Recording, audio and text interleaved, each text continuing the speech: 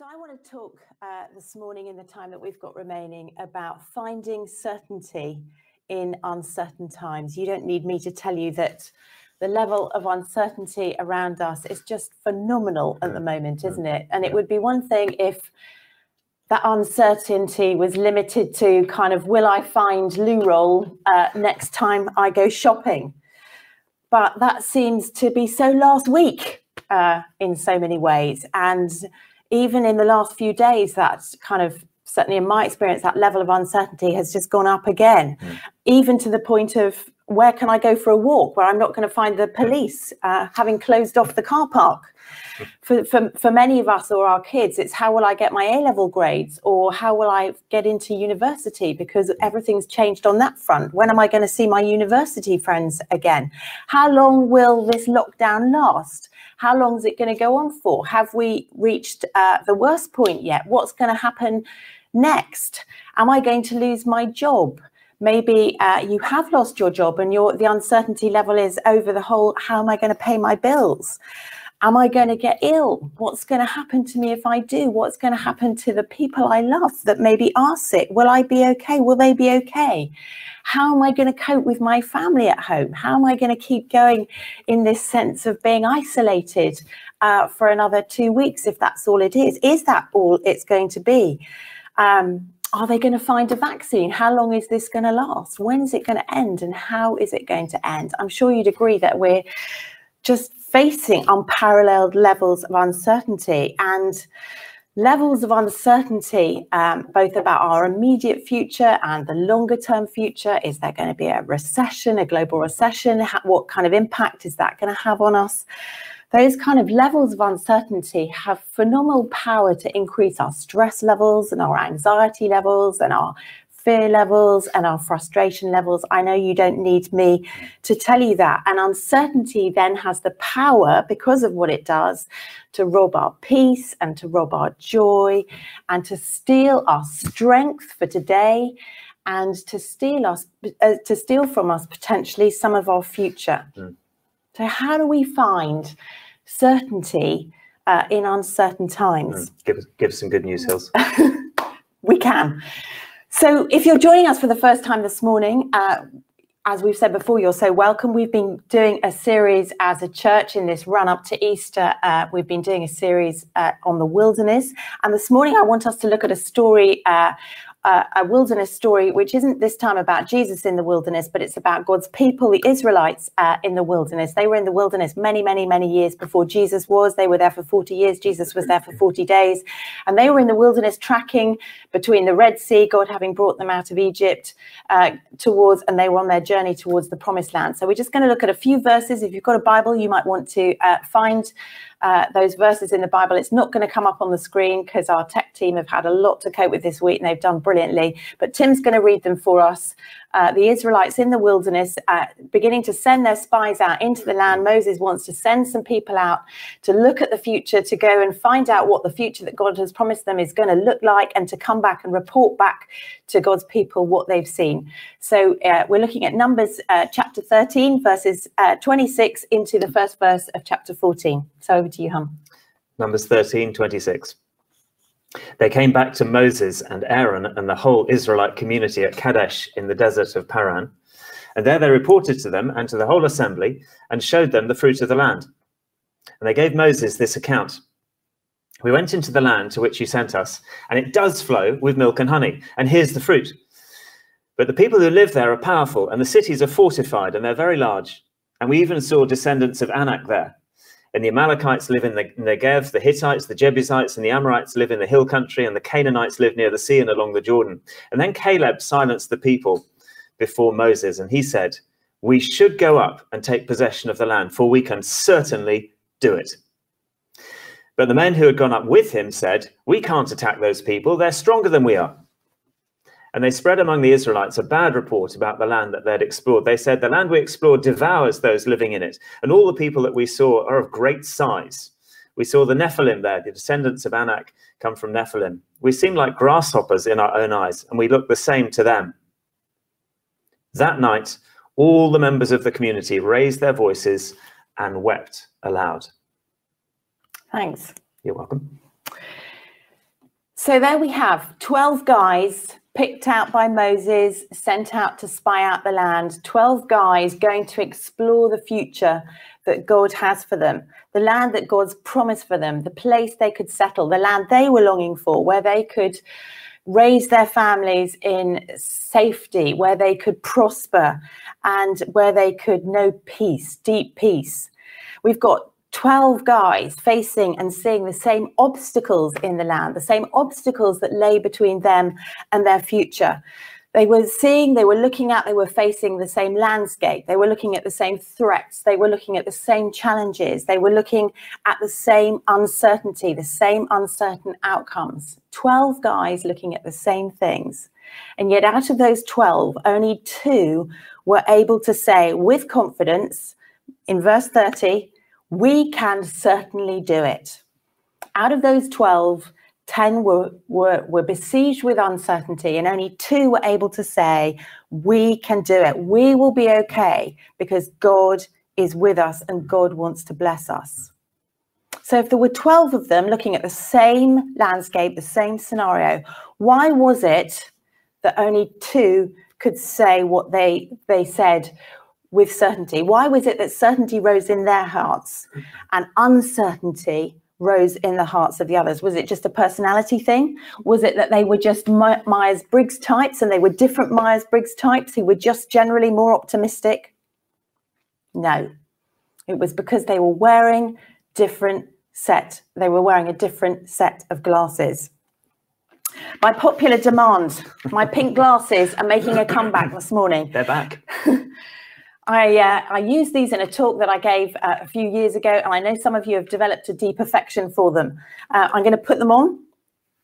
I know. How do I look, hon? Gorgeous as normal. Even more gorgeous, perhaps, than ever. Thank you. You're such a flatterer. I am. They represent, these pink glasses represent a way of seeing. They represent a way of looking at the world, of looking at our circumstances, and they enable me to see things differently. Hebrews 11 says this about faith. Hebrews 11:1 says this: to have faith is to be sure of the things that we hope for and to be certain of the things that we cannot see. To be sure of the things that we hope for and certain of what we can't see. It means being certain that, there's an element of certainty in faith. And therefore, what Hebrews is saying is, faith has to do with our eyesight. Faith has to do with the way we see. Faith has to do with the way we look. It has nothing to do with how I feel. It has nothing to do with what I can understand or don't understand. It has nothing to do with what's logical. It has nothing to do with denying what I can see. It has everything to do with seeing and specifically being sure about what I can't see. So it's a radically different way of looking at things, of looking at myself, of looking at God, of looking at my circumstances, of looking at other people, at looking at my future. Faith, what Hebrews is really saying, is looking at life through heaven's lenses. These pink glasses represent heaven's lenses. And it makes a difference to how I feel because of the way I'm looking at stuff. Right now, social media, the news, the people around us, the world is looking at our circumstances and what's around us with human lenses, through human eyes, through the ordinary glasses that everyone out there is wearing. And that's what the 10 were doing in this story. They were looking at the circumstances. They were looking at the landscape. They were looking at the threats and the challenges through their human lenses, through their human glasses. And it sank them. It made them scared. It made them fearful. Of course it did. And it led to discouragement. And it led to despair. And it made them feel helpless. And it made them feel hopeless. And in the end, they made a load of choices because of their fear and because of their hopelessness that ended up shaping the course of their future. And here's the thing. When we look at things through human lenses, those kind of feelings that arise, the negativity, the negative perspective, the way of looking that causes those feelings to arise within us, it is always contagious. It's like a virus. And as the story said, within an evening, the whole community had been infected by this negativity. It spreads. And this story may have happened thousands of years ago, but do you know what? Human nature hasn't changed, and we see the same thing going on around us. Negativity is contagious. The perspective that comes through wearing human lenses is contagious. Scare stories are contagious. We know that. We can see it. We can feel it. And have you noticed how the negativity that comes from these lenses, it ends up rewriting the script for our lives. It ends up rewriting what God has planned for our future. The other two, Caleb and Joshua, they had these glasses on. They were looking at the landscape. They were looking at their future with those heaven's lenses on. They remembered what God had said. They remembered what God had done for them. They remembered what God had promised them. They remembered who he was and his heart for them. And it enabled them to see differently. It made them certain about a different future. It made them certain about the fact that God was going to be with them, that God was for them, that God was going to be alongside them, that God was going to be fighting with them, that God was wanting a different outcome for them, that God was going to intervene, that God was going to bring breakthrough for them, that God was leading them into a future that he had his hand on because of what his heart towards them. Friends, God is with us, and he wants us to be certain because he is with us. He's promised to help us. He's promised to be with us. He's promised to sustain us. He's promised to guide us. He's promised to speak to us. He's promised to protect us. He's promised to lead us. But we get to experience his presence with us and all that his presence promises when we expect him to be who he said he's going to be, when we look at life through these pink lenses. Now, I don't know about you, but at the moment I have to contend to keep these lenses on because the world, the media, the news is continually offering me its lens. The world is saying, here, Hils, put these lenses on. Look at life, look at what's going on around through these lenses. And Jesus is saying, Hils, have my lenses. Have my lenses and put my lenses on. And friends, we get to choose. We get to choose day by day, moment by moment, which set of glasses we're going to wear. So when I pay too much attention to what I can see on my social media feed, so I hear them saying in the news, to what the politicians are saying, to what the scientists are saying, to what my friends are saying, to what the economic forecasters are saying, I feel uncertainty rising within me and I feel hope sinking because it's not normally good news. And I'm learning to just switch off from that because it doesn't help me. And when I feel that kind of fear rising, that resignation rising that I know many of us are familiar with and battling against at the moment, I'm learning to recognize it's because I've taken these off. And Jesus is offering me his lens.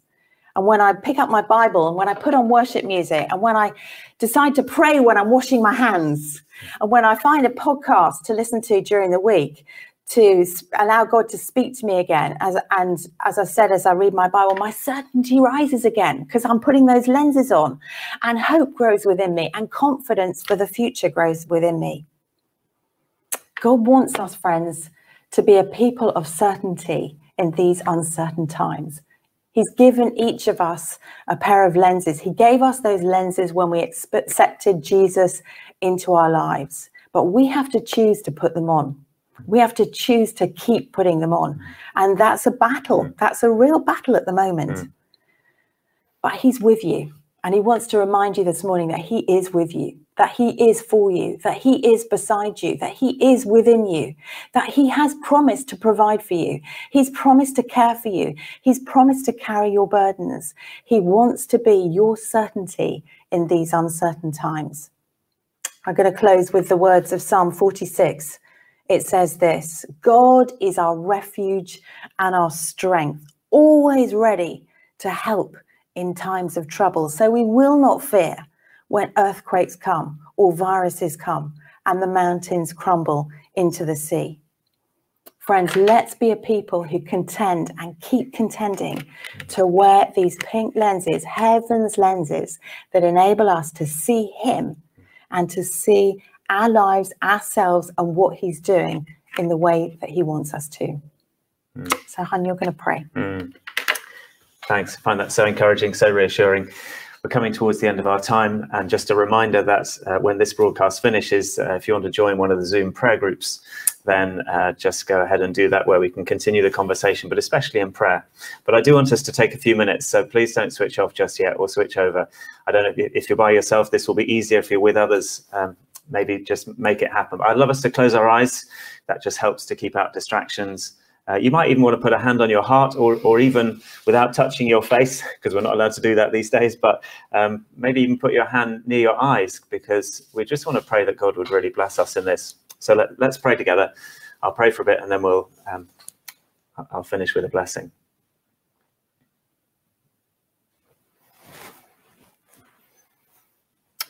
Father, we thank you so much that in uncertain times there are things that we can be certain of. And the most precious of those is you yourself, and all that you have said and done and communicated of your nature to us. Thank you that you are the rock in shifting times. Thank you that you have provided a way for us to see and to connect with you and your goodness and things that are sure and true. Forgive us, Father, when we don't do that, when we choose options that are just not helping us, or indeed others.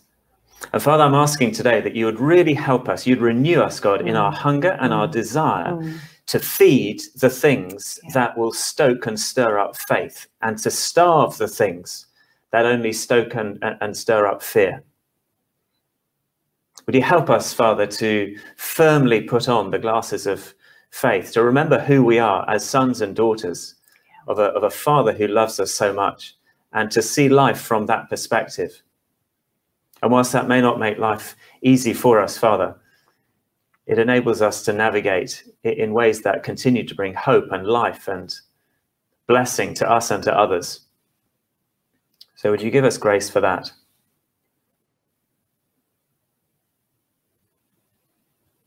Holy Spirit, we pray that you will fill us. Everybody who wants to be, who is watching this right now, Lord, would you come? Would you fill us? Would you renew us in hope? Would you give us courage? Would you remind us who you are, what you've said about yourself and about us? You help us and your church to be courageous. Would you help us to be Caleb's and Joshua's? Yeah.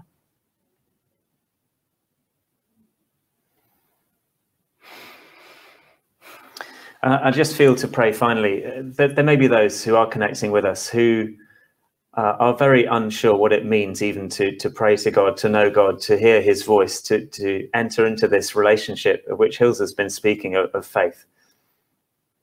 And it may be that today is a day that you want to begin that journey. So I'm just going to say a prayer too. And if you're somebody who's been searching and you know that the way that you're doing life is not the way that you want to do life, and you're not prospering, and you want to begin to put your hand in the hand of God, your heart to become connected to the heart of God as your Father, then just pray with me. If you're by yourself, you could pray aloud or in your heart. Father, I want to recognize that the way I've been doing life has left you out of the picture, and I'm sorry for that. I'm sorry for running my life my way. I recognize my need of you, and that you've made me and want a relationship with me. Thank you, Father, for sending Jesus to deal with the rubbish and the rebellion and the sinfulness in my life. And this day I want to turn around, and I thank you that that's possible. And today I place my hand in yours. Today I say yes. Today I accept you, Jesus, into my heart and my life. Would you bless me? Would you come in? Would you help me? Would you change me? In Jesus' name. Amen.